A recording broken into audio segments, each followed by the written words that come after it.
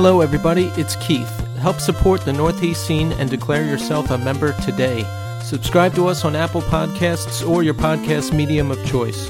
Rate us and leave a review. Every little bit helps. Subscribe to our YouTube channel. It has every podcast episode plus other exclusive content. Like and leave a comment. Follow us on Instagram and Twitter at TheNEScene. Also, continue to write us at northeastscene@gmail.com. We want to share your experiences as well. And now, here's the show.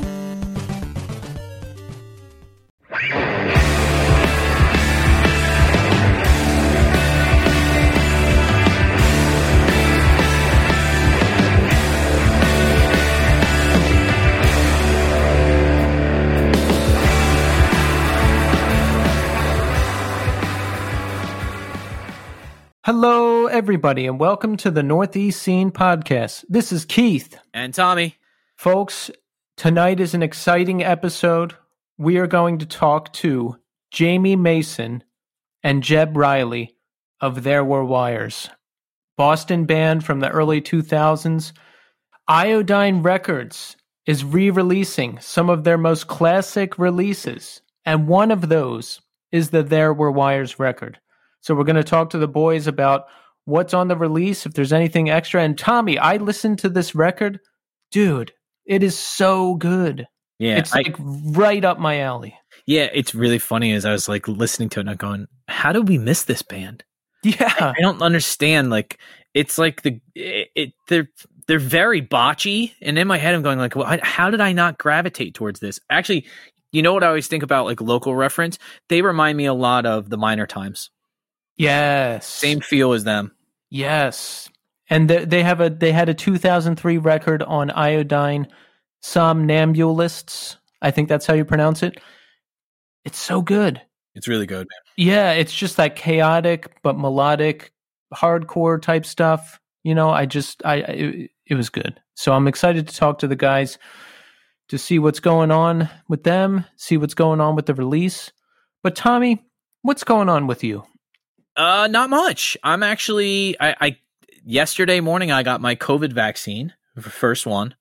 Oh, how do you feel? Did you have any after effects? I did have a little bit of an after effect. I was very, very tired this morning, and I wouldn't say like my arm hurt where like the actual injection site was, but I just felt achy, like I needed to kind of like stretch out. But by lunchtime, I felt totally fine. Honestly, when I woke up this morning, I was like, I felt kind of not great. So I took Tylenol. And by the time I really kind of started getting my day started, it goes really quickly because I teach classes back to back. So yeah, by the time I kind of really came to it, I was like, oh shit, I feel fine. Like nothing's wrong. Like I don't feel anything anymore. Yeah. The only thing was like kind of like, it felt like, when you're beginning to get sick and you get that achy, tired feeling. Oh, like yes. Like a fever's coming on. That's it. That's all I got. I used to have that every week. But yeah, it's different. No, yeah, I hear you. And so if you're fully vaccinated, the burning question is, are you going to come with me and Chuck to Furnace Fest? I will. Here's the only thing. It has to coincide with me not taking time off work.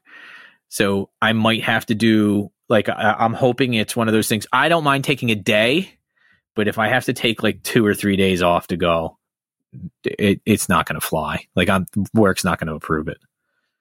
What if you took off Friday and Monday? I think I can swing that. I'm pretty sure. It's that weekend of the 24th, right? Yeah. 24th through 26th, I think is what it is. Yeah. I think, doesn't it coincide with a holiday? Isn't there something on that weekend? Hold on. I hope so. I think there is. All right. I don't see anything on my calendar right now, but that doesn't mean anything. There's stuff down on my calendar that's happening tomorrow that's not there. So yeah, we got to get it done. I'm going to get some business cards made. We can pass them out to everybody. It's going to be like a great networking opportunity, in addition to seeing every single band we've ever liked and on one show. I will say that is nuts when I saw the lineup. It was like, it's insane. It's literally every band, like Mineral, Hatebreed, Cave-In, Converge, Piebald, Andrew WK, everybody. I saw Piebald and Appleseed Cast, and I was like, all right, I'm sold. Damn, so good. Yeah. You know, it's really funny. I was thinking about this. we should get business cards made up, but can we have them look like the one Holly used to give out? Oh my God. Can they have a guy skiing on the back, and then the other side says party supplies? That's actually a brilliant idea. Right? Like I still have one of the original ones upstairs in a folder. That happened to me before in Manhattan. A dealer randomly gave me a business card on the street. Yeah. And I was like, oh, great. But it didn't work out. I don't know. That was like during a period where I didn't have a lot of money. So I'd be like, hey, can you meet up for this one thing? And he'd be like, no. I told you, like, you have to buy this quantity. And I'm like, oh, man. Bummer. Yeah. But I digress. You know, I've been talking about how things aren't that great, and I'm ready to reveal why. Oh yeah, cool. I didn't realize that's why I know when Keith has something big, because he goes, all right, let's get into it. Like, cause usually we talk before the show. Yeah. He was immediately like, yeah, let's start recording. Are you done? Are you recording? Okay, go. It's like, oh shit. Tommy turned it around on me. He's like, how are you doing today? And I was like, I took a second to think about it. I'm like, today was good. I worked from 9 to 5. So I don't want to make too big a deal out of it. I've been very sad because my relationship ended about 3 or 4 weeks ago. And I wasn't saying anything because I was hoping somehow it would work out. And I just didn't want to accept it, really. But it's done. And it just sucks. You know, we've all been through the end of a relationship. And I don't know, it was the first good relationship I had been in a while. And, you know, the end of it is sad because, I don't know. It's messy because it's messy. Yeah. And it's just like, you just have to get used to being by yourself again, which is strange. Like, I didn't even want to get into another relationship, but we ended up in it, which is a good thing ultimately. Yeah. And I was just like totally on my own. I was like, I'm never getting in a relationship again. I'm fine with me, all this stuff. And it's funny, now I'm back on the other side, like, oh man, I'm by myself. I have to get used to that again. I don't want to go into too much detail out of respect for her, but it's done. And that's it. It's time to move on. Fair enough. I think my thing with this is that you've been very like tight-lipped about it, and I mean, you've spoken to me about it personally and stuff, but I think this is one of those things that you have said before, and I always want to like reach through the microphone and fucking grab you. You're like, I don't know if I'm meant for love or a relationship. And I totally disagree with you. My thing is just like, you're really smart and you're funny and you're organized. Like, dude, I would marry you. I mean, like, you seem like you got your shit together. Like, and especially now, like, I mean, I don't know, bro. You're a catch. So I would say, I'd say, fuck it. It is what it is. And I am kind of the mindset, like, and I have been like this for a long time, and I know I kind of beat a dead horse with this, but like, I think the biggest thing is that when you look at stuff like this, especially from a distance, when time has passed, you look back on it and go, I'm glad I learned those lessons. Like, yeah, in the moment, it's like, it's terrifying. You're like, this is new and it's unfamiliar. And the thing that was familiar is now gone. And I don't know if it's replaceable or not. And what time and kind of, you know, the process that we've kind of absorbed ourselves in is like, you don't run away from things anymore. Like, you can't call somebody on a business card to take care of it. You know, you sit with it. And I think, and that's exactly what I'm doing. And it's tough, but I'm getting there. And this used to be my biggest Achilles heel. I don't know what it is about my upbringing and all that stuff, but I was just very emotionally unstable and kind of codependent, I guess you could say. Okay. But that's not the case anymore. Now I just accept it for what it is. And I'm like, okay, I guess we just weren't compatible enough to stay in this thing, and I deal with it. I talk to people. I call people. I make sure I get out of the house. I make sure I get up and eat and shower and all that stuff, and I accept the situation for what it is. And I'm so happy with that, because I used to be, when these kinds of things would happen, I used to be comically dramatic about it. I'm talking like, oh, really? Heroic substance abuse and whining about it to everybody for months and months and months. And how about strangers? Like, if you were all wasted, would you go up to strangers and tell them about it? oh yeah, No way. Oh, yeah. Like, are just we really friends? Fuck.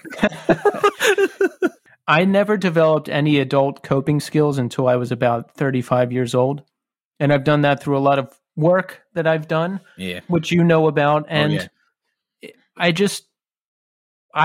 growing up in my house was crazy.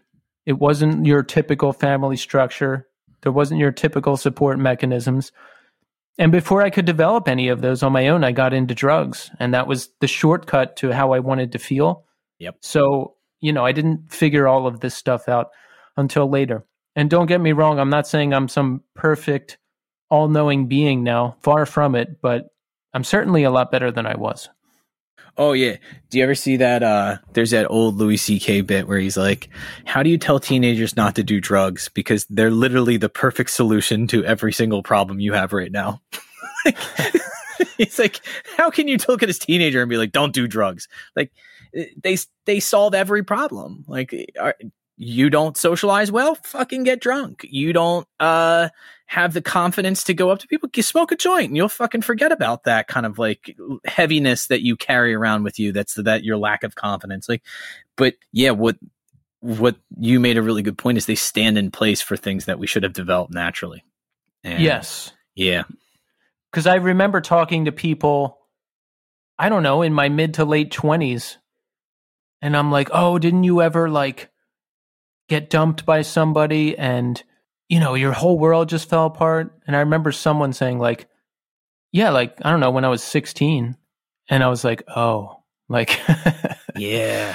Yeah, like I just always felt behind everybody mentally and emotionally and everything else, but not anymore. Yeah, I think I haven't had one of those in since I was 19. Wow. Yeah. You got married early. I got, well, the other thing is Kelly and my wife and I dated from the time we were 21 until we got engaged when we were 26. Mm-hmm. And then we got married when we were 27. That's so early. No, we might have been 28. I think, well, from the time we were engaged to the time we actually got married was about a year and a half. I'm 39 now, and I'm like, maybe when I'm 47. There you go. Yeah. Look, I think of like the way we kind of live life right now, and especially if if portions of the way we live life kind of continue into the future and become kind of part of the norm of like this virtual culture and the commuting like this and stuff, I think what's the problem with really starting dating again at 41? There's no issue with that, because you have an entire online community of people that are like very similar to you and looking for the same thing. Well, I don't even want to think about dating again for a long, long time, honestly. Yeah, that's a problem. Actually, I was thinking about this the other day, because you and I were talking and I was like, yo, if you need to talk to me, like give me a call. And I went upstairs and I was talking to my wife and I said something like, I don't know what it would take for me if I had to start over. Like if Kelly came home one day and was like, I'm leaving, in my head, I'm be like, all I would do would be like, okay, so now I just raise the kids by myself. Like that would be my life. My life would be, I take care of the girls. Yeah. That's what I feel like, because, I had my ex, she had a kid, she had the cats. I was like, this is it. This is the family unit. This is it. But, here we are. Yeah. So that's it. It's time to move onward and upward. So we're going to talk to Jamie and Jebb from There Were Wires now. Enjoy. All right, folks, we're here now with Jamie Mason and Jebb Riley of There Were Wires. Gentlemen, welcome to the show. Thanks, Keith. Good to be here. Thanks for having us. Oh, it's great to have you guys. Now, I was just talking about this with Tommy in the first segment. We checked out Somnambulists. Now, I don't know how I missed this record back in the day, because this is right up my alley. It's like, it reminds me a lot of Botch. Was Botch ever an influence for you guys? Oh, God, yeah. Yeah, I mean, Botch, and I mean, we're East Coast guys, so the Converge, Cave In thing was definitely heavy for us. That influence was there, and I mean, long before we even started a band, we were, I think we were all listening to that stuff. But Botch was also huge. They were, one of those kind of mathcore type bands that I don't think we were ever anywhere near that league or technicality or anything like that, but it was mostly just that kind of explosive chaos sort of thing that really appealed to a lot of us. And I know Jebb was really into Botch as well, and I mean, they were definitely a huge influence. So that's a great, very flattering comparison. Yeah, this is like right up my alley. Like, I could see someone bringing me this record back in 2003 and being like, Keith, this is for you. It's that noisy, like chaotic. It's not too metal or too hardcore. It's just the perfect mix of everything. You know what? Actually, what came to mind as soon as I heard, there was one of the tracks on the self-titled that I was like, his hero is gone. That's what it sounded like to me. It's like a less crusty His Hero Is Gone. There's that kind of like sludgy, but also chaotic thing going on. And I really, really, you don't hear that fairly often anymore. And it's nice to hear that type of, like, cause a lot of people deal in this, like, especially now, like, let's see how we can play at 280 beats per minute. Like, all right, we get it. You guys can play extremely fast and you're very technically proficient, but it lacks that like emotion, that feeling that goes along with the hardcore that I really love. I don't think anybody's ever compared us to His Hero's Gone before, and I'll absolutely take it. I think His Hero's Gone, Monuments to Thieves, I think was probably the best record of that entire era as far as I'm concerned. I think that is, I don't know, I think that's the culmination of everything that was great about that time. So that's a massive compliment. And I don't think we ever, intentionally went towards that sort of sound, but I think we always wanted to be listenable. We liked things to be kind of chunky. We wanted it to be catchy, because even though His Hero's Gone was so brutal and could be really fast, and that crusty and dirty sound, that, I mean, you could still get their song stuck in your head all the time. Yeah. I consistently go back to, there's a song called Like Weeds. I think it's on 15 Counts of Arson. Like Weeds, though, if you haven't checked that, dude, it is such a great song. And it starts out, it almost sounds like an ISIS song in the beginning, very slow, like with this kind of like droning guitar with this little like kind of like lick over top of it. And then it gets into this like just D beat breakdown, like that comes like so fucking good. They're such a great band. It's been on every mixtape I've ever made. It's from, like, I'm serious, and it's on Monuments. It's like that first track on Monuments to Thieves. But I remember I got His Hero's Gone, the 7-inch, just a blind purchase at Newbury Comics a billion years ago, which was that Dead of Night in 8 movements. And it was a 45, and I got it home and I played it on 33 RPMs. And I was like, the fuck is this? Like, what is this? And it was insane sounding. And then I realized I was just playing it on the wrong speed, and it was still insane sounding at 45. And that was a turning point for me, and as far as my musical tastes go, and just like, oh my God, this is, because it's like death metal / doom metal, grind punk stuff, and crust all together. And I thought it was amazing. So yeah, I mean, that comparison definitely is like, that's a massive compliment as far as I'm concerned. So thank you. Do you ever play a 7-inch on the wrong speed and you discover it's playing on the wrong speed? So you fix it to the right speed and you just don't like the song anymore? Jebb, you can take this one. I've the past few years or past 10 years or so, I found that there are certain records that sound Certain records that we all know and love that sound really good at 33 RPM. Rush sounds really good. All the Metallica records sound good at 33. I might be the only one out there who thinks that. But it's certain something special. I remember being at Mike Shaw's house, and there was this Time in Malta 7-inch, and we put it on it was like the faster speed, and we're like, oh, this is sick. And it's like, wait, it's the wrong speed. So we put it on the slower one. We were like, it's not that good. Put it back. But disclaimer, I do love that band. So let's jump right into it. Folks, if you're not aware, Iodine Records is back, and they're going to be reissuing some of their records on the label. The first of which is the There Were Wires record. Now, gentlemen, is it strictly the 2003 release Somnambulists, or is this going to be something new with extra stuff on it? It's it's the full recording session that we did back then. Yes. So it's the 7 songs that comprise the EP, and then we had done a 7-inch with one of those songs and a Sonic Youth cover of the song Tunic. So it's going to be all that stuff. So it ends up being a little bit longer than the original CD, but it's been remastered, given some nice finishing touches to make it sound as good as it can be. And it will be on vinyl for the first time. So it's a vinyl release and all new artwork and imagery and that sort of thing. So it's kind of the goal was really to kind of do it how we wanted to do it back then, back in 2003. And it's just been good that we have the time and resources to do it like 20 years later.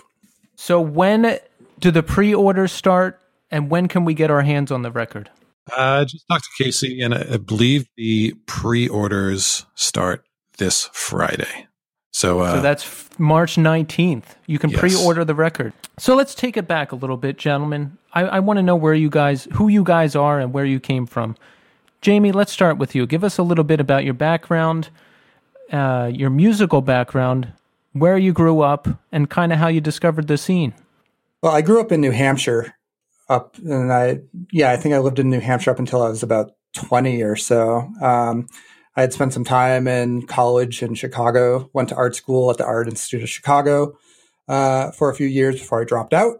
And I loved Chicago and I thought it was great. But, later on, I wanted to be closer to family and friends and moved back to the Boston area. But I got into music primarily, and this is one thing I've noticed from listening to podcasts is that pretty much every dude on a podcast has pretty much the exact same story, which is they got into skateboarding and they read Thrasher magazine and they saw a Misfits logo and Black Flag and Dead Kennedys and they're like, what the fuck is this? And then that's pretty much the entire story. It's like they skated, have some friends that were into that stuff, got into punk, and before you know it, that kind of sets a trajectory for your musical tastes forevermore. Is that your story? That's absolutely 100% my story.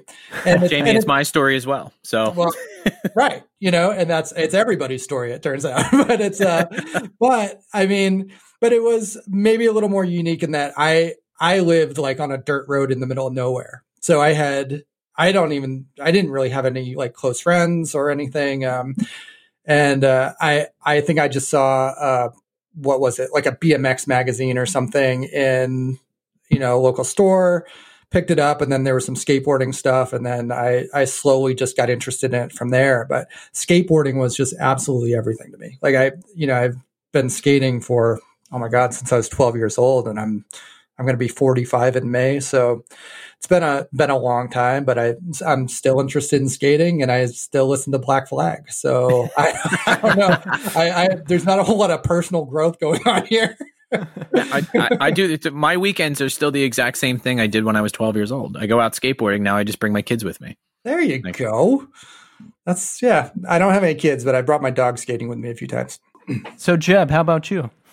Mine was, I guess, similar, or like my introduction to music and punk and stuff was similar. I definitely got into skateboarding, and I think that was my introduction into like the art side of things, skate graphics and stuff. I've always been kind of entranced by the visual element of skateboarding. Oh yeah. And I tried to skate and I just wasn't good. So I didn't end up sticking with it.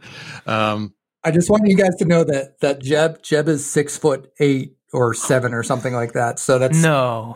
Yeah, that's really hard to skate when you're that tall. Oh yeah, my I God. had a bit of a handicap that way. It helped me with other things, but not with that. Wait, I have like a little passion question for this one.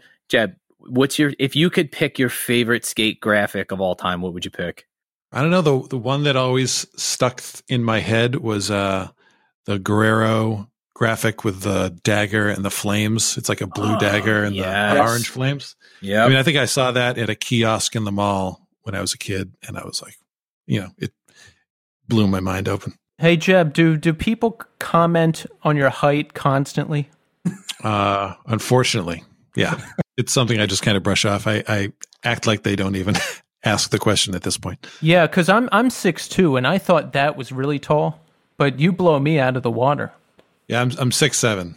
So if I guess people make like really stupid jokes all the time, like, "Hey, do you play basketball?" Or not so much anymore. I think maybe I look a little bit scarier now than when they were asking me that in high school and college. But I do get the like, "How tall are you?" question, which just kind of baffles me.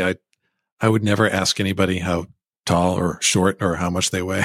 That just seems really fucking rude. I'm with you on that because I used to weigh, I think, 25 pounds less because I lived a very unhealthy lifestyle for a while there. And people would constantly ask about my weight, like, "Oh, are you vegan? Your weight, oh, you got to eat." And they would constantly make comments about it. And it would really make me angry, like really angry. But I don't have that problem anymore because I don't weigh 140 pounds. But I'm with you. Like, I would never walk up to somebody and say, like, "Hey, you're really thin," or "Hey, you're really not thin," or "Hey, you're really tall." It's just, I think it's inappropriate to comment on someone's physical appearance like that. I would never do that. Don't try and body shame me, man. It's not cool. Yeah, exactly. But I'm sorry, continue. So where was I? Oh yeah. So I can't skate. So I ended up getting into, like, that's what kind of led me into drawing, is wanting to draw, is having like the CCS catalog and just copying the graphics out of that, or t-shirt designs and checking out the magazines and stuff like that. But I really got into music, or weird music, I guess, through my stepbrother. My mom started dating this guy, and he had a kid, and his kid was really into like, just all this stuff I hadn't heard before. Nirvana before they got big, and Soundgarden, and just all this weird punk and metal stuff. And we used to take trips to Newbury Comics, and we would just see what album cover looked the weirdest, and like, "Hey, let's get this thing. It looks crazy. It looks heavy or weird or loud."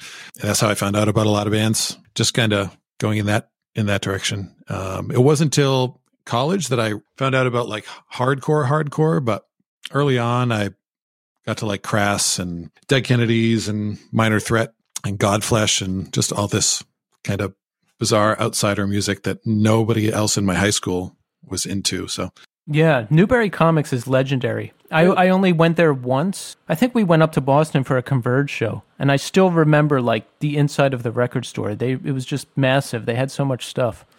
Yeah, it used to be the spot to find stuff. I mean, there were little record stores here and there, like Slip Disc and Rocket Records, and little places throughout Boston. Those are all pretty much gone now. Is Newbury still around? Newbury's still around. They probably have more vinyl than CDs, and more socks than vinyl. So it's that is where I go to get my socks. Yeah, if you want a weed shirt or like action figure or some anime stuff, it's the place to go. I mean, they kind of had to change with the times. Nobody's buying CDs anymore. Yeah, right. No, it makes sense. You got to run a business. Like, that's the thing, is like, but then you go in and you're like, "Oh, do you have the..." Look, man, if you want to buy a fucking blacklight poster of a dragon, like, you're in the right place. I kind of do. Yeah. It's a bit of a bummer to go in there, because you remember how it used to be. I worked there for more than 7 years. Wow, nice. So I knew it well. But there's an awesome record store in Watertown that just opened up recently called Wanna Hear It Records. and that's the place to go, as far as I know. If you're looking for anything cool, the guy who owns it is awesome, and they have a good amount of new stuff and used stuff. Jebb, do you still live up in Massachusetts? I do. Yeah, I grew up in a town called Tingsboro. I moved away to go to college, and then I lived in Boston for a little while after that, but moved back here with my wife 15, 20 years ago. Oh, nice. Jamie, where are you now? I'm in St. Helens, Oregon, which is about, 40 minutes outside of Portland, Oregon. And and I've been out here for about, over 15 years at this point. So it was actually after after our last record dropped, we kind of broke up, and I just moved to the other side of the country. Are you getting in on any of the decriminalized drugs out there in Seattle? I'm not, unfortunately. It's not anything I have any real interest in. It's a very strange climate right now. Portland had a crazy couple of years. We had, there's a lot of rioting and stuff, riots and protests and police protests and stuff that was really crazy throughout 2020. And, we have a lot of wildfires out here, and it's been a really weird couple of years. And, I don't know. It's just been so different from when we first moved out. But we're outside the city now in kind of a much smaller little river town.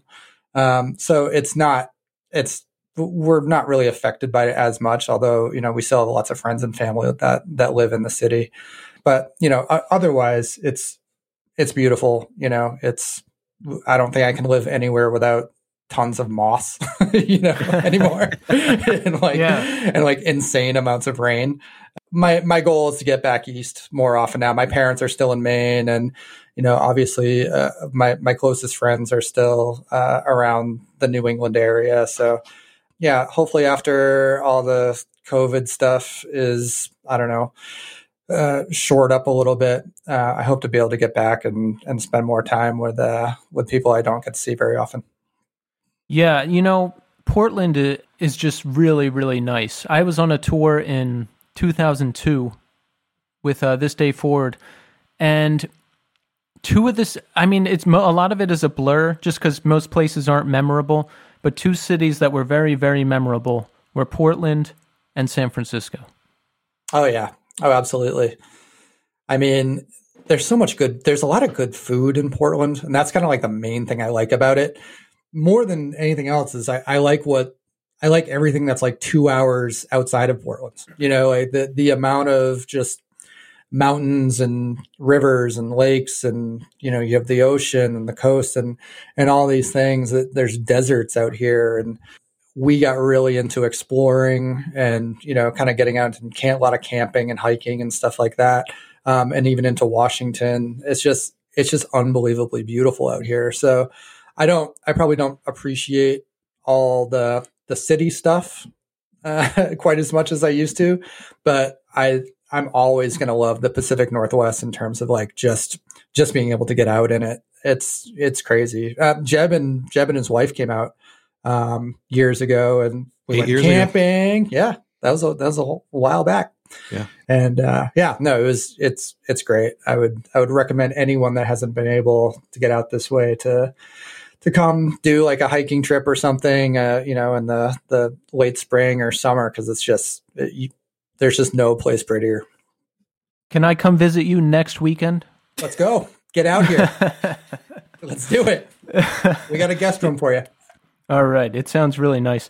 How did you guys meet? Was it through the band, or did you know each other before? Jesus, Jebb, when did we meet? I guess we met. I remember shows on the island. Was it on the island? I thought it was before that. No. I think I remember. I think you were playing in a band with Carrying 74, and so where There Were Wires even started was on Martha's Vineyard, off a little island off the coast of Massachusetts, where they. So you're saying the band started on Martha's Vineyard? Yeah, it did. That's incredible. You might be the only hardcore-ish band from Martha's Vineyard. I think we were. I can't think of any before or since. And why would there be? But that's, exactly. Yeah, because there's no reason to have a hardcore band on Martha's Vineyard. But that is where we started. This was back in like 98, maybe maybe even late 97. I was going to college at the Art Institute of Chicago, and I would come back to the East Coast in the summers, and I would work at my aunt's restaurant, which was on Martha's Vineyard. And that is when I met Ryan Bagley, who was the drummer of There Were Wires. And he had lived on the island all his life. And we became really good friends really quick. He knew my cousin, and that's kind of how we got introduced. And then just immediately we were, inseparable. And so we started, on our downtime when we weren't working, we started playing music together with some other people, some other kids on the island. And eventually it kind of turned into a little scene, where there's all these other little bands. Some were more like punk emo bands and stuff like that. But we would just play in basements, our friends' basements and stuff. And we just sort of created this little scene every summer, with, just playing like chunky, like chokehold style stuff, big open chords and everything. And it was really just, it was just for fun. We weren't trying to really do anything with it, but, we would do this. I think I was on the Vineyard for at least 3 seasons. And definitely by the second or third season, we were, we actually had some songs, and we had, we had a whole little thing going and going off island. But Jebb and I'm almost certain that we met when Jebb's band came over to Martha's Vineyard to play. How does that work? Do you have to like put the car caravan on a ferry and get all the equipment over there? Yep. Yeah. Oh man. Or if you can't afford the ferry ticket, then you have to just haul everything by yourself. Find out what you can, what is on the island that you can borrow, and what you carry what you need to. That whole era is a little bit fuzzy to me. I remember, I think the first time I met Jamie so I kind of got into this group because I was going to art school in the North Shore of Massachusetts. And I met and became friends with this guy named Neil, who was in Axe Wielder with Jamie. And he was also in a band called Still Waiting. And we got to be good friends, and Still Waiting was playing a show, or either they were playing a show or, we were playing a show, and I went along, like tagged along. That's how I met Ryan. We became good friends. But I think by the time I met Jamie, I was friends with that whole gang. And Jamie came to visit from Chicago, perhaps. And I think it was a Converge show at the Worcester Space. That's the first time I remember meeting him. I was in a kind of a Mineral-esque, Sunny Day-esque band with Neil and some other guys from the art school I was going. We played some shows on the Vineyard. That might have been where I met some other people, or I don't know. Like I said, it's all kind of hazy. Certain things are very crystal clear, and then other things I'm reminded of by other people, and I'm like, man, I don't remember that at all. And Neil played guitar in There Were Wires at the time too. So yeah, he was doing a couple of projects, and he was also from the Vineyard. So yeah, we had bands. At one point, we had bands like 6 going on 7 coming over to play basements on Martha's Vineyard. And, other friends' bands that would come across. And then at some point we realized we should probably get off the island and like maybe go play some shows somewhere else that wasn't like Lucas's basement, So, that was kind of it. But it's that early stage of shuffling your friends around and, to see who really wants to do a band, and we had started to get a little bit of, once we started playing off island a little bit more, we had amassed a little bit of attention, and we're able to get on shows and things like that, smaller VFW hall shows and things like that. But a few of them with pretty good bands, and, would always have good turnouts and stuff like that. So yeah, it was weird. The whole thing is kind of a blur, because it's for me, it's like 3 years worth of work and running back in school and playing in bands and, all this other stuff. But Jebb replaced a kid named Noah, that also lived on the island, and he wasn't really interested in hardcore at all. He was just like, oh, this guy can play bass, so we're just going to put him in, like, you play bass now, that's it. And he was like a Red House Painters type of guy, and we're making him play this like metallic moshcore and stuff. And like, he's just like, I don't really think I want to do this for any length of time. And and then I think we just shanghaied Jebb into doing it, and it's been with us ever since. Did you guys ever meet anybody or see anybody like super famous at Martha's Vineyard? Absolutely. Yep. I saw Gwyneth Paltrow because I worked at my aunt's restaurant, which is kind of an upscale Italian place. Okay. Mm-hmm. And so I saw Gwyneth Paltrow at the restaurant one night. I saw G.E. Smith from the Saturday Night Live band there. No shit. Yeah, saw him there. Harrison Ford used to jog down Lucas's Street. Oh no! Are you fucking no? Tom Hanks. There's that one time. It was Tom Hanks. This is great. So I used to. So I lived. This is crazy, and this is probably like Lucas is gonna kill me for talking about this. But so our friend Lucas, he was kind of like, his house was, and he played in There Were Wires too early on. He wrote actually some of our more popular songs. But Lucas was like a 16-year-old kid. that constantly lied about his age, so we never really knew how old he was. And I lived with him for a summer or two, and he was amazing. But he lived in this beautiful house on a dirt road, and I used to ride my bike to and from work, which was like a couple towns over, so it's like an hour bike ride. And I remember one day I was riding my bike home from work, or to work, and there's this dirt road in the middle of nowhere, and this guy's jogging towards me, and I'm riding my bike slow, and he waves, says, "Hey, how you doing?" I was like, "Oh, I know that guy. Who the fuck is that guy?" And like a minute later, I'm like, that was fucking Tom Hanks. I was alone on a dirt road with Tom Hanks. And we just had like a nice little greeting. And like, it was so weird. And then afterwards, everyone's like, what, why didn't you yell, "Run, Forrest, run?" And like all that shit. But there was so many famous people. And one time we had dinner at the restaurant. Adam Sandler and his family was in the booth right next to us. So that's crazy. Yeah. Carly Simon used to, does she count as a famous person? But yeah. Oh yeah, dude. Yeah. She dated Warren Beatty, for Christ's sake, right? Well, doesn't get any more famous than that. Yeah. So I was Dick Tracy. Come on now. And John Belushi is buried on Martha's Vineyard. That's right. Is he really? Yes, his stone's there. Yeah, I don't know if he's buried, but he definitely has a stone there. Yeah, I think his graveyard on the mainland, or his grave on the mainland, became like a party spot. Mm-hmm. So I think they moved. I think they put a memorial or moved him to the island or something like that.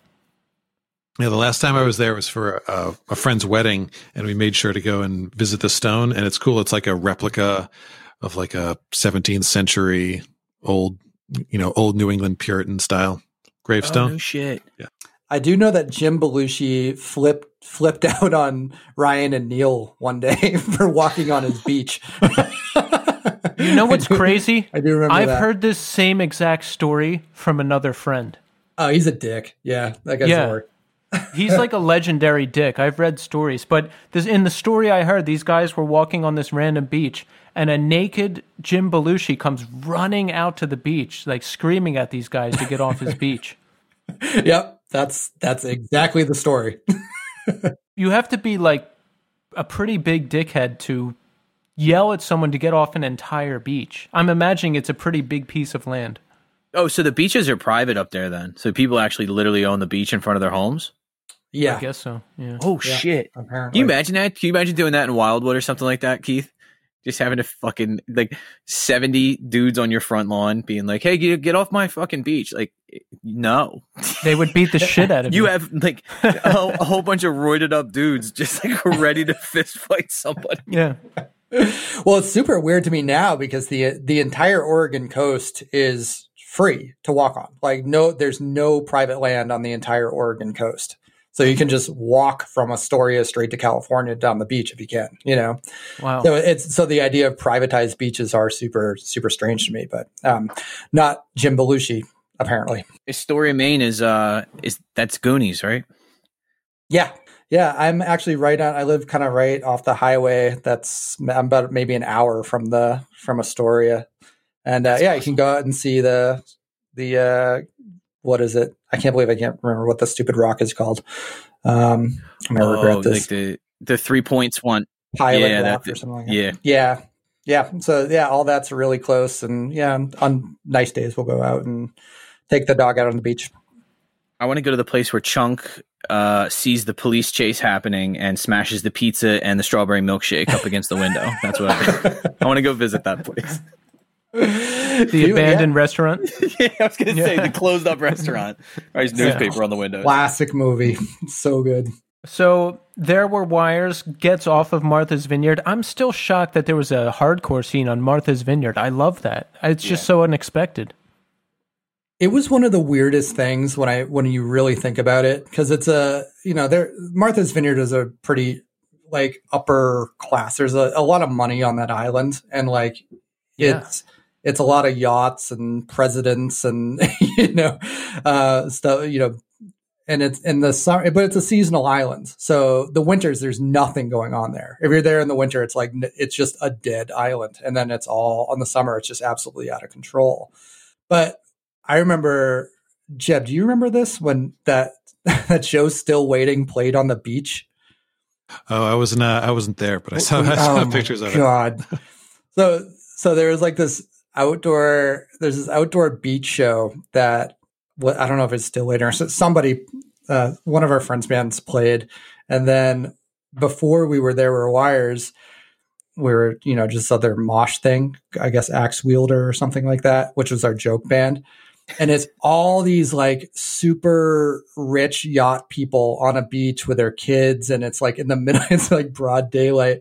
And then we went up to play after our friends played, we got up to play an Axe Wielder song, which was like just full on chunky, like mosh. And we were just going crazy and like throwing all these like just stupid stickers around, and just no one could digest it. We got done playing and it was just everybody just kind of staring at just blank eyes.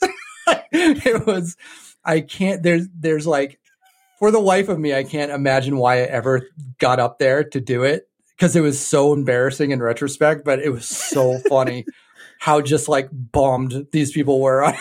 And then the rest of the bands that were playing were like, kind of like dub reggae and like James Taylor shit. And like, it's amazing. We just absolutely had no business being there. And it was so funny and stupid. That's brave of you to get up there and play, though. Well, we just wanted to make a mess of the whole thing, and that was pretty much exactly what we did. But something about playing in the sand when it's like 85 degrees and like you're on a beach and and everybody's in their khaki shorts and like their little sandals and everything. It was so wildly inappropriate that like, I don't know. It just seemed like the right thing to do at the time. And we're just stupid kids, but it was so funny. I wish I had a video from it. That reminds me, there was a Hard Rock Cafe in New York City was doing shows for a little bit in the early 2000s. And I went up there with This Day Forward, and it was just the restaurant. Like all the tables are set up, people are eating, and we're all kind of looking at each other like, what do we do? And Mike, the singer for This Day Forward, he's like, should I scream? Like what? But then they cleared out this section of tables and like brought in all the hardcore kids. So it was like, oh, okay, so this will be like a show. Oh God, some of that stuff is just so awkward. Some things are meant to go together. Yeah, exactly. Like we should, like, I don't like, you just don't feel comfortable doing it in this spot. It's just like, this is not the time or place for this, but I guess we're just going to do it. It's so weird to me. Yeah. I was going to say, when I was in high school, I played in a band with my friend, and they had a battle of the bands at school. And I went to an all boys preparatory school. So there was like all these bands that were like, hey, this is our cover of 311. We're like, oh, okay, good. Like people like literally came up and played like music. And then we were like, oh shit, it's our turn. And we were just a straight grindcore band. I was like, they're not going to get this. They're not going to get this. And I remember the kid who sang was just like, fuck them. Let's just fucking play. I really could care less. It's like, all right. And we went up and played for like 15 minutes. I was like, all right, I think we're done. And the whole crowd was just like slack jawed. Like, what just happened? That was just pure noise. What was that? Just bumming everybody out. Oh, it completely killed the vibe. It was amazing. So There Were Wires is playing shows on the mainland now, right? In the Boston area? Yeah, I think we started playing on the Cape a little bit. And, there's all these like small towns around where we kind of appealed to a lot of the sort of outsider kids. Boston, there was obviously a great scene there. And but even before we were like off the island, we had kind of like, gone out to play some of these smaller venues and little clubs and things like that. So we kind of sort of cut our teeth there and kind of, amassed a little bit of a following. And then by the time we were all in Boston and we had a practice space in Boston, we had made, friends with people that were actual show promoters. And we were kind of getting around a little bit in a way that was, I think kind of surprising to us in some ways, where we were, we started playing bigger places and, some of those earlier shows that we had, when I think about it, were crazy. I mean, we played a show out somewhere outside, like Somerville or something like that, where I think we headlined over Mastodon. That was Mastodon's first tour. That's right. Yeah, nobody knew who they were. Mastodon's first tour, and they were amazing. Like like incredible. I think they're still on that first EP or close to releasing Remission or something like that. But I remember them playing before us and just being like, what the fuck? like, oh no. Now it's our turn. Oh God damn it. It was so weird. And I had heard of them before, but no one knew they were going to turn into like, cover a Rolling Stone type band. But but I always thought that was pretty funny that like we did get to play with Mastodon and like no one knew who they were. And even kids that should have known didn't know. And it was just so funny to me that our stupid little hardcore band, it's like, all right, well, I guess we're going to go on after that. That's great. Feels good. It's like doing stand-up and going on after Sam Kinison. It's like, oh, fuck. Why even bother? God damn it. Hey, they're all warmed up for you guys. Go ahead. Yeah. I think the most impressive thing about Mastodon to us at that point before we saw him was, that's the guy who used to make donuts on Martha's Vineyard. Oh, my God. Bron, oh, my God, that's right. Bron, the drummer, he was playing drums for Today Is the Day. And so he was like, I think, trying to make some extra money. Working at Backdoor Donuts, doing the glaze, making the donuts. Fuck, dude, really? I forgot about that. Yeah. That makes me like him even more. I love donuts. This makes me want to go to Martha's Vineyard. Yeah. It sounds awesome as fuck. Don't go to Martha's Vineyard. No. But there was so much stuff like that in Boston. Like, I remember everybody went to this place called Burrito Max. Mm-hmm. And you could go get a burrito made by the guys from Piebald, or Cave In or whatever, and that was kind of the joke is that like you go to Burrito Max and you're like, yeah, make me put extra fucking fries in there, talk down to the the hardcore heroes out there, and it was just so funny. It was just a really funny thing because they're like nobody was really making money back then, and everybody had to work, and even the guys in the biggest bands out there were just everybody had to, hump to make ends meet. And even in my earliest days in the scene, Cave In and Converge were just revered. Like we would follow them around at Fest. I would follow them around at Fest with like a camcorder and be like, there's the guy from Converge. And we would be like filming them. Was it like that out there in Boston too? I mean, they're definitely, well respected, and rightly so. It's just like I've always known them like that. Like from the day I got into hardcore, they already had that kind of clout. Well, they were the standard bearers, really, and we did our first demo with Kurt at God City. I think one of the earlier incarnations of God City. And, I remember being pretty nervous because, I mean, it's Kurt from Converge. He wrote all these amazing songs, and he kind of set the tone for Boston hardcore, really. And that kind of metallic sound. And they were, we're like early 20 somethings. Yeah, and kids. Like we would spend, we'd be driving around the Vineyard and like, listening to nothing but Converge and the first Cave-In record, Beyond Hypothermia was just like all of us, we couldn't get away from it. We love that stuff. Yeah. And that's kind of where, and obviously there's so many bands that were influenced by that and like none more than us, that was kind of what we aimed to be. And, in some regard, but there's just the fact that they're still going, the amount of like, I don't know, persistence that it takes to stay in a hardcore band that long is mind-boggling to me. Like it's unbelievable. I cannot fucking imagine being in a band that long and staying, like, I don't know, what was it after, was it Jane Doe or even before that, they were a 4-piece and they've been the same 4-piece ever since. Like that's some Rolling Stone shit as far as I'm concerned. That never happens because whenever a band loses a member, the band always suffers in 99% of cases. Converge is that 1%. Yeah, they are the 1%.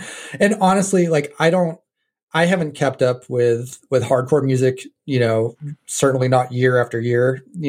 I'll hear some things here and there, but I mean, I don't have a whole lot of interest in newer bands. I just don't. Like I don't really care. But I absolutely love all the shit that I was listening to back then to this day. All the Rorschach and Kiss Goodbye and Acme and His Hero's Gone, all of those things mean so much to me. And even though there's all these bands out there that I know are influenced by them and probably sound better and like have better recordings and they're bigger budget, I just don't have any interest in it. But I think Converge is like, even though I don't necessarily listen to any of their newer stuff, I think it's just like, I think it's phenomenal that they're still a band, even Cave-In is still a band, right? Yeah.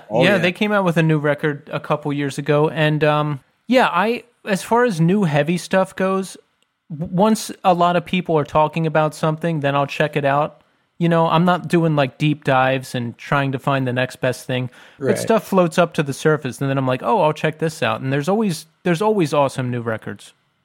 Oh, I'm sure there's tons of stuff I would absolutely love. It's just one of those things where I don't even know where to find it. I'm not in any of the avenues to find it. I think the nostalgia of some of those things is what I go back to. Yes, I want to listen to the record, but I also kind of like that, like thinking about where I was when I heard this first, or it reminds me of, past times. And it really, like, I'll put on Coalesce, Give Them Rope. And I'm like, I know where I heard this first. Like I was in Anthony's car. We were listening to, and I remember being like, "This is incredible. How does he make that noise? Is he singing into the mic? What is that?" Like, and it's just like that excitement kind of comes back. It's not like it was when it was first there, but it's like, chasing that dragon of like, I remember when I first heard this, and I want to get back to that point. I love like reliving that moment for a second.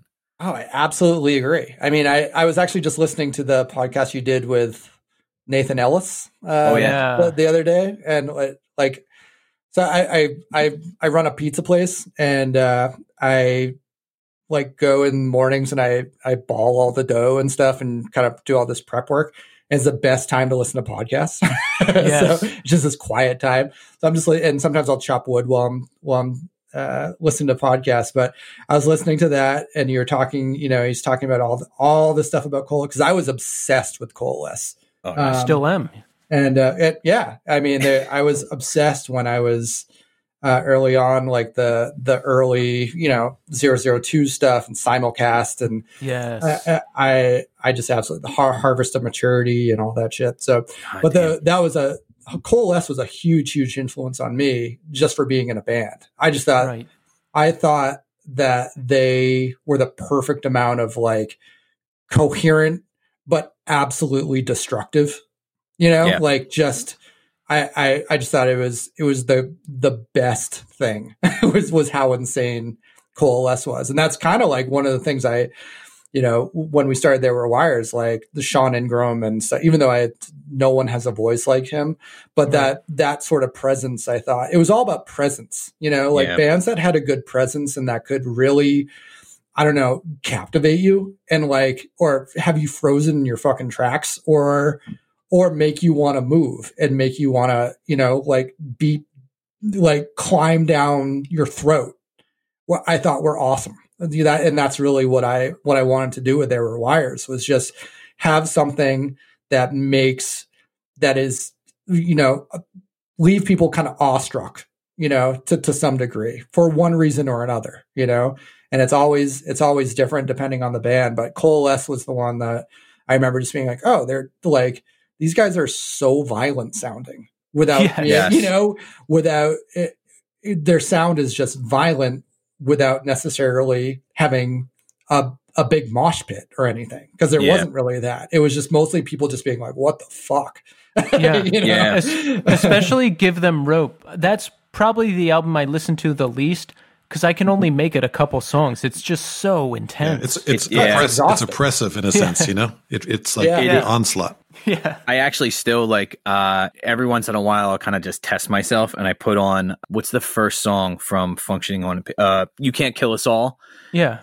So just that opening lyric set, that ending part where he's like, but just remember that you can't kill us all. I get goosebumps at that moment. And I'm every time. And I'm still like, I'm going to try it this time. And without fail, when he goes into that line, I'm like, because there's just that moment of hesitation and it goes right into the dun dun dun dun dun dun dun dun. Like that fucking kills. Just you saying that is making it. I get the feeling in my spine right now. Like the hair on my arm stands up. I'm like, God damn it, dude! I'm gonna go. Let's go fight people. Well, I used to listen to the Napalm Death Split every day. I'd listen to the Harvest of Maturity side, the Coalesce side, every day before I went to work on Martha's Vineyard. That was my all right, I'm getting ready to go to work and it's going to be a total shit show and whatever. So I'm just going to get all aggro listening to this.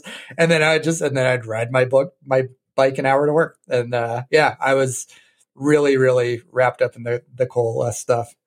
And I still like it to this day. But the nostalgia of all that stuff is just, I mean, even being in my mid 40s, it's like, I don't know, you can kind of just go right back to it. And it's, and there's not a lot of stuff in that vein that, I don't know, that I think works for me these days that I've heard, but it's so easy just to put on an old Kiss It Goodbye record and be like, this is the best shit ever. Tell us some of the story about how you got hooked up with Iodine Records. Jebb, you want to take this one? I don't remember. I don't know how. I remember having a meeting with Casey. Perhaps we had gotten like a little bit of interest from Death Wish at one point. Mm-hmm. And then we were. That's right. We were gonna do. This is when Neil was in the band. So Neil, our guitar player at the time, he was really into the idea of staying small and DIY, and probably to the detriment of the band in a lot of ways, in that we couldn't be small enough, to kind of like appease that DIY mentality. And so we had started talking with Trey from is his last name Trey from Death Wish, and Jake about doing doing something with Death Wish Inc. And Neil was just like not having it. He saw it as like a big corporate move, and like, no, we don't want to be corporate hardcore, and and that's fine. I totally understand why people want to go that route, but we also wanted to be able to like have like nice records. We want to be able to like put stuff out and not just have it be like dubbed high speed on a cassette tape, for the till the end of time, and we wanted to work with people that knew what they were doing and had some clout in the industry. But Neil kind of squashed that, and Casey was kind of just coming out, and it's everybody knows everybody, in Boston. And I know Casey had done a lot of work with Converge, so he was really aware of what was going on in the city.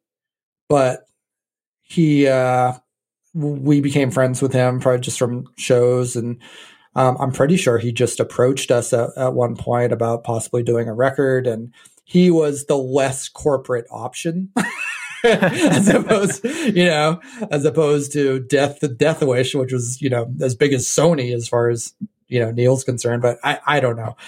So that's kind of the direction we decided to go with Casey, because it was something we could still be a little more hands-on. Does that sound right to you, Jebb? Yeah, I think there was the thought that maybe we'd get a little bit more personal attention because Casey had a smaller roster. He also it wasn't all just hardcore. There was a little bit broader range of artists he was working with at the time. Right. I remember just at the point at which we started to get some interest from other people, I think we all were just so over making our own packaging in the fan or like in our bedroom the night before the show, because we're a DIY punk hardcore band, but like very DIY, like using hookups at Kinko's to use the computer to do the layout for the CD that we would then print at Kinko's, and like shopping around for who would give us the cheapest CDRs. And there's, if you're a collector of their wire stuff, then there's a lot of different releases. There's a lot of different cover variants of like the CD we put out or the demo, like pink paper, because the art store had pink paper. Like, we need to do something now, so go down to Michael's and see what you can scrounge up, and we'll make something in the driveway. So we were over that. And it was really nice to have someone say like, hey, we want to do something nice with you. We recognize the value in your music, and we'd like to make it look the way it deserves to look. Yeah, I really hear you on that, because we do this entire podcast ourselves. The social media, the graphics, the recording, the mixing, it's a 3-person team. And I fantasize about having like an art department at my disposal to like make the graphics, because that's hard. I fantasize about having a sound engineer to do all the editing, because that's the hardest part. Like, oh man, can you imagine? I can't. No. When someone steps in to help out, it can, when you've been doing it yourself for so long, and then someone's who maybe knows a little bit more or is more apt can step in and help you out, it changes everything. Like going from a boombox recording in your basement to make your demo to actually going into a real studio makes a big difference. So we record the 2003 album Somnambulists. I had to look that up. That means a sleepwalker, basically. Yep. Is there a theme? Is there a sleepwalking theme? Is there a general theme, or tell us a little bit about the record? I think it started, we had kind of decided, I think when we went with Iodine, we did our self-titled record re-released through Iodine, which was kind of the more of a short, fast, choppy songs, kind of like, catchy, moshy sort of songs that kids really liked. And the songs were really fun to play, but we didn't really have a huge amount of material. We didn't write a ton of songs. We played a lot though, like we were like the house band at Mass Art for a couple of years. And like we played a lot of shows. And even though we primarily stuck around New England, we kind of became a band that could weave in and out like we could play a basement out in the middle of nowhere with a bunch of bands no one really knew. But then we could also play with bands like The Hope Conspiracy and American Nightmare and Converge and, Daughters and things like that. So we were able to kind of like navigate through. We weren't really stuck anywhere, which was nice. So when that came out, but we still wanted to go in a different direction. And I think with Somnambulists, we just kind of pushed into like, longer, more kind of, Neurosis influence type stuff, where the songs became a little more expansive, Yeah, that opening track, I was like, where have I heard this? And I was like, oh, it's in the Iodine little re-release video. Yeah. And it really reminded me of ISIS, who are often compared to Neurosis. Yeah, absolutely. And ISIS was an influence for sure, Yeah. But with that record, I mean, that was a 2002 leading into 2003 was a rough year, like we're all 20 somethings and we're still kind of trying to figure out like, what are we doing? And we're trying to find a path, not so much as just a band, but just like individually, what we have to survive. We need jobs where there's careers and all these things that we're trying to pursue while still maintaining a band. And with the writing of the record, I thought the music was so good. Like I thought what Ryan and Jebb and Thomas put together and Dawn, was really amazing. And it was hard to sing over, and it sounded so much more serious and important, than some of our earlier stuff, which is more kind of like fast and fun.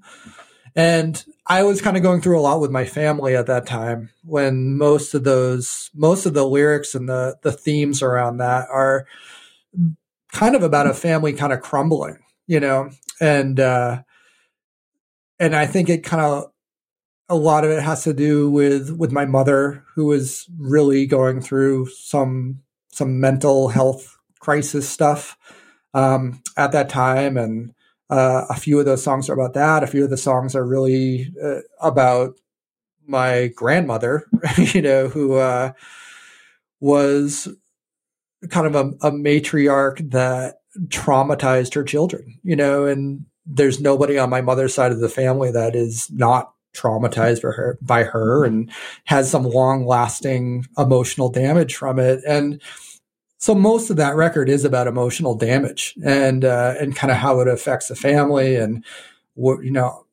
our place in it and things like that. And so it's dark and appropriate, I think, for the music, and I think where the music was coming from and what those guys had come up with, I wanted something that was, I think, kind of serious enough to hang with it. And, that was, and it's nothing I've really even talked about a whole lot. And no one really ever asked like, hey, what's this about?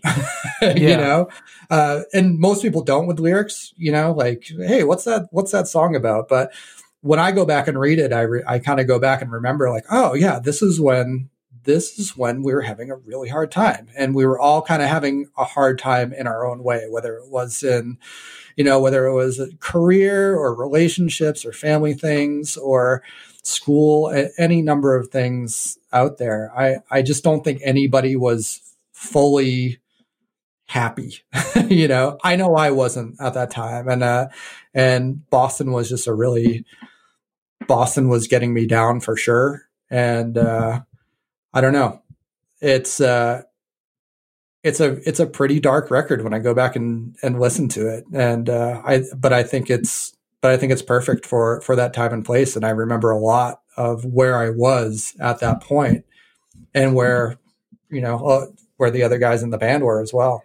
I was going to say, one of the things I, for some reason, I don't know why this came into my head, but when I was thinking about you guys, I keep thinking about like, there was one of the songs that was like so kind of dreary. I was like, it reminded me of that kind of like New England kind of bleakness. Do you ever see that movie, Dolores Claiborne? Oh yeah. Oh, I'm a big Stephen King fan. Yeah.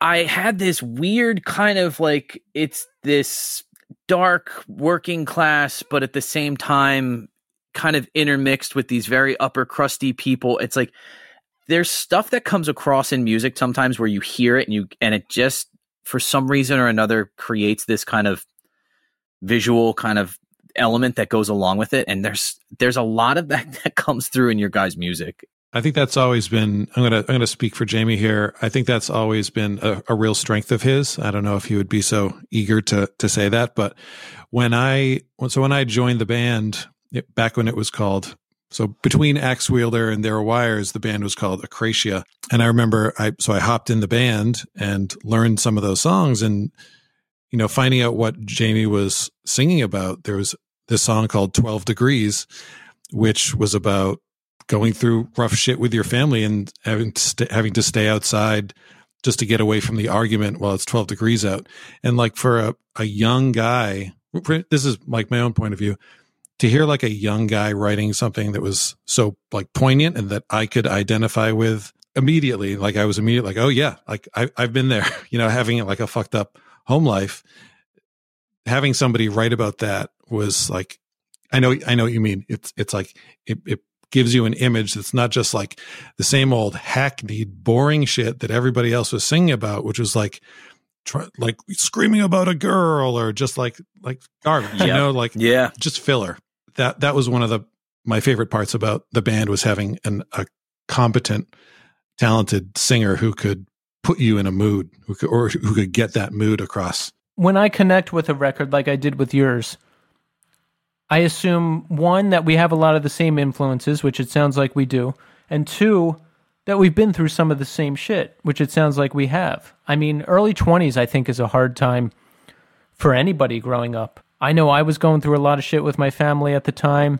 I had just moved out on my own. I was just like sinking deeper into drug and alcohol addiction. That was when it really started to first take hold.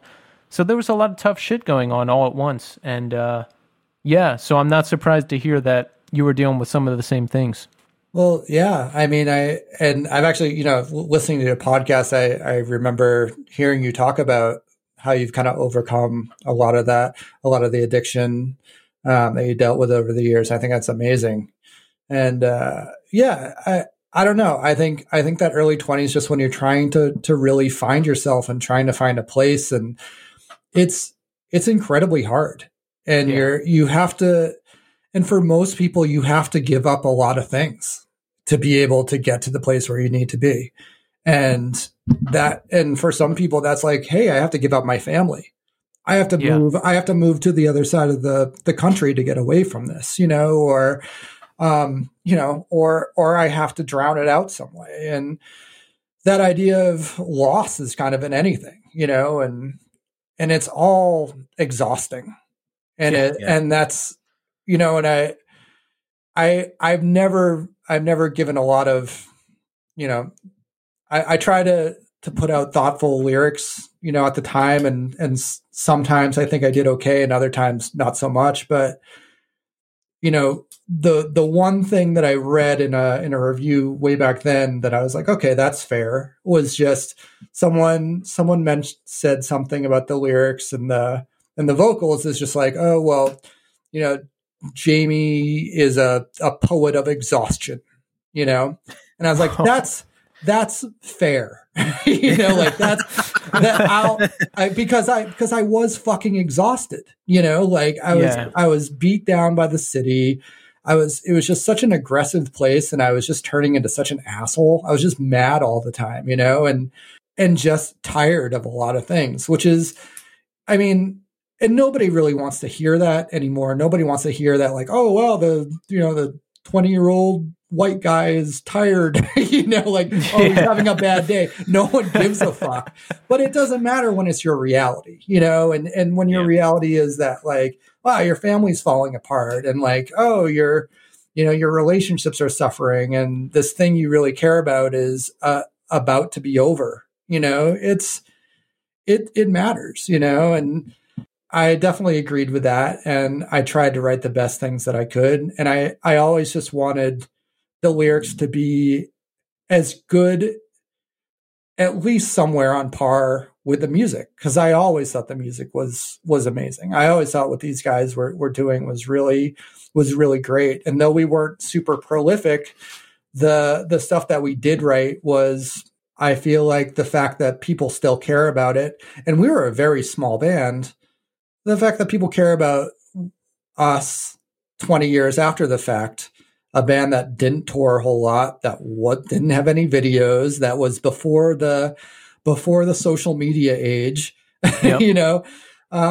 Is worth something. I think I think it's telling, and it's really nice. It's like being able to look back at this stuff really fondly, even though a lot of it was really hard, is important. And it's funny that it means a lot to me now in my 40s. Then when most people would probably just dismiss it, and I don't ever want to dismiss it, because I don't know, these guys are my best friends, and we've been through a lot together, and even from a distance, we've been through a lot. And I don't know, I just think it's really cool. It's a rare opportunity for us to kind of like come together and do a project again, and dig kind of back into this stuff, and digging back into it again. I don't know. You kind of unearth all these things that are just like, oh fuck, I haven't felt that in a while. Like, oh, that feels fucking weird to think about. That's kind of where I've been the last year or so, when we've been really digging deeper into this project, and I have to like read old things I wrote again, or listen to old songs, or see old images, and there's so much nostalgia, and with a lot of that nostalgia comes a lot of happiness, and also a lot of hurt. Right. A lot of things that really they're like, oh Jesus, I wasn't really prepared to see that again, or hear that. Or I think at our age now, we can look back on those times and the bands we were in and appreciate them a lot more, because we have so much better perspective now. Like back in the day, I didn't appreciate shit. I was angry all the time. I hated everything. I was drunk at every show, or high, or both, or whatever. And I don't know. I was just kind of floating through life. But now I can look back on it, and I see a flyer, and I'm like, wow, I wish I remembered that show. Or, hey, I wish I appreciated this more. Or, hey, I wish I did that more. I'm glad I was involved in all the things I was involved with. And I can look back at it now and be like, hey, I did that. So that's cool. Yeah, I think it's one of those moments where I kind of like think back on, especially those times in our early 20s, mid 20s, late 20s, depending on, maybe even late 20s, where, all of us were kind of skipping through life with our shoes untied and just hoping we didn't fall flat on our faces. And sometimes it happened, and we kind of like, we look at it and go like, oh, how did that happen? Well, look at the way you live. Look at what you do on a normal Tuesday night. Like, no shit, this happened. Like, oh, I got fired. Really? Are you surprised by that? Like, what the fuck? Like, you've been a shitty employee for the last 10 months. Like, no shit, you got fired. I'm surprised they took you this long. But like, it's definitely one of those things that I think, I brought this up on the podcast before, but my mom always used to say, like, my friends from hardcore, she would call us the island of misfit toys. She's like, you and your crazy friends, those Island of Misfit Toys kids. I'm like, why do you say that? And she's like, because you all seem profoundly broken in some way. Like, I don't know what it is, but I'm glad you found each other, but you all seem broken people. If you think of it this way, these are all people who are at the baby steps of adulthood. You look like an adult, so and I might have a little bit more of a handle on this, because I was like we were talking about earlier, I'm super tall. So I was always expected to act my height and not my age. And that was, so in fourth grade, I was a foot taller than everybody else. I was supposed to be acting like a seventh grader or an eighth grader. And I always stuck out. But like when you're 19, 20, 21, to the average person walking down the street, you look like an adult, and maybe you don't have your shit together, but you have this expectation that you're supposed to have your shit together. And, for me, I think there was maybe a little bit of added pressure because I wasn't doing what 95% of my high school was doing. We were like Jamie says in the liner notes to the record, we were like navigating our own crooked paths. We were going a different way. And I think we're all kind of searching for some sort of meaning, searching for some sort of control, because things were wildly out of control. Like either we're coming from out of control, like home lives, and we were just trying to search for a way to like get stuff on like some sort of a straight path, or to make the world think that we know what we're doing, or to, just try to figure stuff out. And we were babies at that. We were young adults, but you're babies at being an adult. I still feel that way. Well, I mean, so the thing I've always struggled with was, is that feeling of imposter syndrome, where you're doing something and you're just like, I don't belong here, and that's been something, I started a job in Boston to support, my life playing in There Were Wires that eventually became my career for 16 years after the fact. And the entire time I was doing that, it was just like, I don't belong here. There's no way. Eventually they're going to figure out I don't know what I'm doing, and all this shit. But it is that idea of just like trying to find a place where you feel like, hey, you really do have a grasp on it, and that's really hard when you're in your early 20s and you're just not quite sure. I don't know. I don't know how people feel confident in anything these days, but that was always my struggle, was just being, even playing in bands, was just, playing in There Were Wires and everything. It always felt good, but it was always just like, I'm not a singer. I don't know, I don't know how to write lyrics. I don't know how to record songs. I don't, none of it was a thing that felt entirely natural. It just always felt like, okay, we're just going to do this, and I guess I'll just be exposed for not knowing how to do it, or just, or being in the wrong place. And, but that's just kind of part of it. I think that's a part of figuring out where you do belong is learning where you don't fit.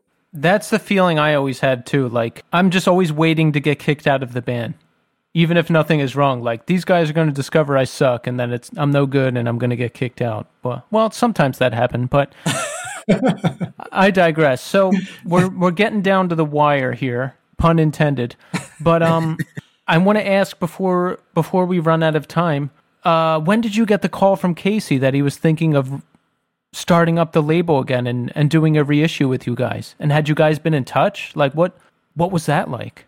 Well, I think from my point of view, I think what we had talked about was there's a guy named Paul who runs a record label called Tor Johnson, Tor Johnson Records. He's a kind of a New England staple of like underground DIY hardcore stuff. And he's been putting out records this entire time, from that time till now. He was doing stuff back when we were playing shows. Yeah. And he's always been involved, and he's like a lifer. And, I think I'm not sure. So he was putting out, there's a band called Moment that was kind of like a sort of an emo pop punk band in Boston, that we played a ton of shows with. We were really good friends with those guys. We stole their guitarist Thomas after the fact, after they broke up. But Paul put out the Moment discography on vinyl on his label, Tor Johnson. And he had contacted me somehow, maybe through Instagram, to see if I would write the liner notes for the Moment record, which I was happy to do. And during those conversations, he was like, would There Were Wires be interested in doing, a vinyl re-release? And I was like, I don't know. We might. Let me talk to those guys. Let me talk to everybody. And that was what kind of put it in my head. And then I think sometime shortly after that, Casey had gotten involved, and they decided to do it as a split release between Tor Johnson and Iodine.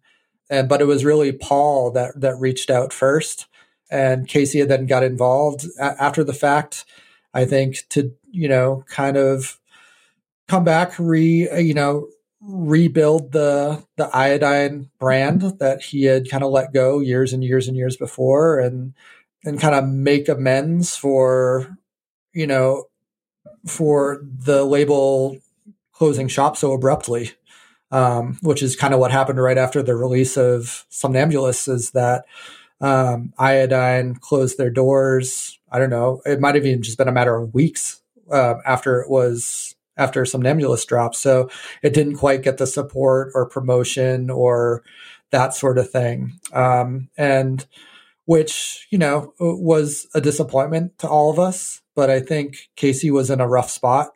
He had some financial stuff going on. And I know you guys have talked to Casey, so you know, you're aware of a lot of this stuff. But, you know, we were worried about him. We had a hard time getting in touch with him. And you know, that's for sure, because he was on the Appalachian Trail, which was that's an amazing way to just dump your business. It's like, I'm fucking out of here. I'm hiking like 200 miles or something, like some insane thing. But yeah, so I think it's like kind of the best case scenario to be at the age we are, where nobody has any hard feelings about any of this stuff, where, you know, he gets to come back. He's in a much better spot. He has a clear vision for what he wants to do with Iodine. And we can kind of see the release the way we had envisioned it, you know? And that's great. It's kind of win-win for everybody. And we get to relive some of the old days. And, you know, there's definitely been talks about doing reunion shows, which I think we're all for, but, you know, COVID may have something to say about that. I don't know when would be a reality, but, you know, it's kind of nice just to put our foot back in it, have more resources, and maybe not so much time, but we do have the resources to be able to put the record out the way that we had originally envisioned. And we're stoked. And it's nice just to do a project together again. You know, like, these guys are, you know, but we're all brothers, and we've been in touch this entire time. We've never let go of the idea of resurrecting There Were Wires in one way or another, you know, whether it's just a small project or a re-release, or, I don't know, a full-blown tour sometime in 2022. We don't know, you know. Yeah. But no, you know, it's all still important. It's important to us enough that we still talk about it, and it means something to us, and that time meant a lot to us. And that's really why we're even here doing this podcast, is because that time meant something to us. The nostalgia is strong, and we still care.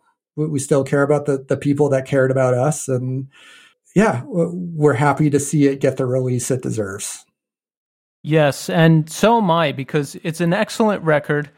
I'm looking forward to hearing the re-release, and I hope I get the opportunity to see you guys play a live show someday as well. Me too. That'd be really fun, watching like some frail old guys breaking their backs on stage. I can do this shit. What you're saying about that time and that nostalgia, that's why we started this show to begin with. And yes, it's fun to talk about nostalgia, but another thing I love is making all of these new connections. Like, I didn't even know who Casey was, and we spoke to him. That was one of my favorite episodes. Hearing your band now, talking to you guys, I love this. And I have that same feeling where I'm like, you know, you were talking about the DIY ethic, Jebb, and every week I'm like, I can't do this anymore. I can't do it. It's too much anxiety. I'm not going to be able to make it through the conversation. I'm not going to be able to edit the whole thing. And then every week I get it done, and I love it, and I feel relieved. And then I do the same exact thing the next week. It's because you're a consummate professional. That's why. Exactly. If I didn't give a fuck, I don't think it would be good. But no, I'm a big fan of what you do, for real. I know it's hard, and like to stay consistent and to find guests and to like come up with things to talk about, especially when it's not even bands that you're familiar with. I mean, it's a lot of work. So I think it's awesome. I'll be listening, you know, from here on in for sure. Yeah. And happy birthday. This is 1 year, right? Oh yeah. The year anniversary was, what was that? 2 weeks ago? 2 weeks ago. Yeah. 2 weeks ago, man. Cool. Thank you guys. Thank you. Yeah, I'm glad. Time flies when you're having fun, and I'm glad you guys dig it. So thank you, Jamie. Thank you, Jebb. And did you guys talk like after the band? So what did the band break up shortly after the label folded? Were you guys just like, oh, I guess that's it? It didn't last too much longer. I think we found out, or we had the call that Casey wasn't going to do the label anymore. Like maybe 2 days before the CD was actually supposed to come out. So it was like a real punch in the gut. We soldiered on for a little while. I think we definitely played some shows and stuff like that. But then things just started to happen. Don, our guitarist, was going through some stuff, and he just decided he didn't want to play music anymore. And we thought about, all right, well, we can still play music. The four of us still want to play music. So we toyed around with like a name change, and so we were going to be a 4-piece called Disappearer, and Jamie was going to sing. And as we started to write that stuff, I think maybe like Jamie could talk about it, but maybe like the 1-2 punch of wanting to get out of Boston and not really knowing what to do with this music was just like, it didn't happen for whatever reason. Yeah. Thomas, Ryan, and myself continued that band as a 3-piece. Yeah. The band didn't last too long after Casey called it quits. It was too stressful to sell CDs that we had too many of, you know. I think Rev ended up destroying something like 5,000 CDs. Yeah. Oh my God. Oh, really? I never heard that. That's crazy. It was too expensive to keep them on the shelves because we were selling so little. Because I don't know, whatever normal stuff would have happened when a label promotes your record didn't happen, and we were all 20 somethings not knowing what the fuck we were doing. I remember we got some handfuls of the CD as kind of like a parting gift. Like, here you go, guys. I can give you these, and I still have like some stacks of them that like I just in my basement somewhere. But yeah, that was a hard time. I think after Don left, it was just putting that idea of like, oh, someone doesn't want to do this anymore. It was the first person to be like, yeah, I don't really want to do this, and Disappear, I thought was a great idea, and I was initially really excited for it because it was kind of a continuation of where Somnambulists left off, and the music was great, like phenomenal. I thought it was so good, but I have a really limited vocal range, and I had a limited number of ideas, and at that time I had a limited amount of interest because I think in my head, I was already heading to Oregon, you know, like I needed to get out of Boston, and I didn't, and I've said this before, and I've told Jebb and everybody this before, but just with the songs they were writing, I couldn't make them any better with my voice, you know, like nothing I could do would make those songs better. And I decided to just opt out instead, you know, and that record, the demo stuff, the Disappear demo stuff is phenomenal. And that has Ryan Bagley on drums, who's played drums in There Are Wires, and he's amazing. And Thomas on guitar, who's amazing. And then they went on to do this full-length record called The Clearing, which if you haven't heard it, you should, because it's one of my favorite records of that time.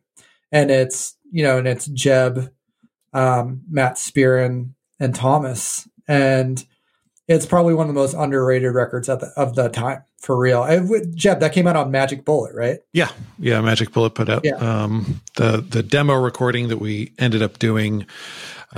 Sounded better than a demo, so we ended up putting that out as like a little EP through our friend Mitch, who ran Trash Art Records, and then went through some internal struggles, and Ryan ended up leaving the band. So our friend Matt, who had played drums in Moment with Thomas, we recruited him, and then we ended up writing a full length. And that's when, so the early stuff was instrumental, and we felt like we needed some vocals. So I started singing on that. Yeah, it's really, really good. I was super impressed by it, and still am. So yeah, you guys should check that out if you haven't heard it. It's Disappear, the Clearing. Is it out there like on YouTube and stuff? Oh yeah. That was my next question. I was going to be like, yo, is it on YouTube? It's on Spotify, baby. There you go. Even better. We're going to check it out. Yeah. So, man, that we're looking forward to the There Were Wires re-release. Folks, by the time you hear this, pre-orders are up. So order that shit. Follow There Were Wires on Instagram. Follow Iodine Recordings on Instagram. Support the boys in their new endeavor and getting this record out into the world. And it's excellent. I mean, it's excellent stuff. It deserves a second chance. So if you haven't heard it, check it out. And Jamie, Jebb, before we conclude, any final words or final plugs? Just want to say thank you for taking the time. We're surprised by the amount of podcasts that were like, we want to talk to this old band that is defunct, but it's been really nice talking to you guys, and we appreciate the interest and appreciate what you do even beyond talking to us. So good luck with the podcast. We'll still be listening, and I have nothing else to plug, but you can find us on Instagram for all the There Were Wires updates. We really appreciate it. So thank you. Thank you, Jamie. Jebb? I just echo what Jamie said. During this whole process, I think Paul first got in touch with us about 4 years ago. I was going back through some emails trying to get in touch with the person who recorded the record, and it was over 4 years ago. So we've been at this for a while, but throughout the whole process, we've been able to unearth some cool stuff. Like there's a lot of video footage that Matt Spearin, who I was talking about earlier, he was a band friend who hung out with us and would film when we went on tour, and he made a documentary that's about a half hour long and has a bunch of shows a bunch of our shows on tape that he handed over to me, which I've just transferred to digital. So we should be putting that stuff up soon. So there'll be like a documentary people can check out, and other shows from the early 2000s if they want to see what we were like live back then. Awesome. Yeah, I'm definitely going to check that out. All right. Well, Jamie, Jebb, from me and Tommy, we thank you so much for being on the show. This was awesome, and we'll look forward to more from you in the future.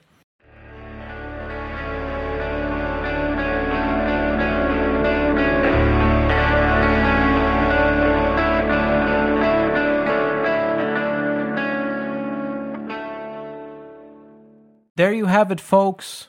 Jamie Mason and Jebb Riley of There Were Wires. That was awesome. That flew by. Those are the conversations I love the most. There was like all this stuff that I didn't even get to that I wanted to. Key takeaway, Martha's Vineyard had a hardcore scene. That is the key takeaway for sure. And on top of that, both of them are really good storytellers. Yes. And I like the fact that Jebb does something that most people don't do. He pauses before he tells a story to collect his thoughts. Yeah. He literally will take like 2 seconds and go, okay, when we went to go do this, like, it's like, I don't do that. I just start shooting from the hip, and then I get napalm deathed. Yes. Yeah, I've noticed, Tommy, you just go. Like, you just start talking, and I can like hear you figuring it out what to say next. Like, as you're talking. You're like a machine. 100%. Are you an android? Like, are you a humanoid robot that's just programmed to say things? I don't know. I took the red pill, I think, right? Isn't that the one?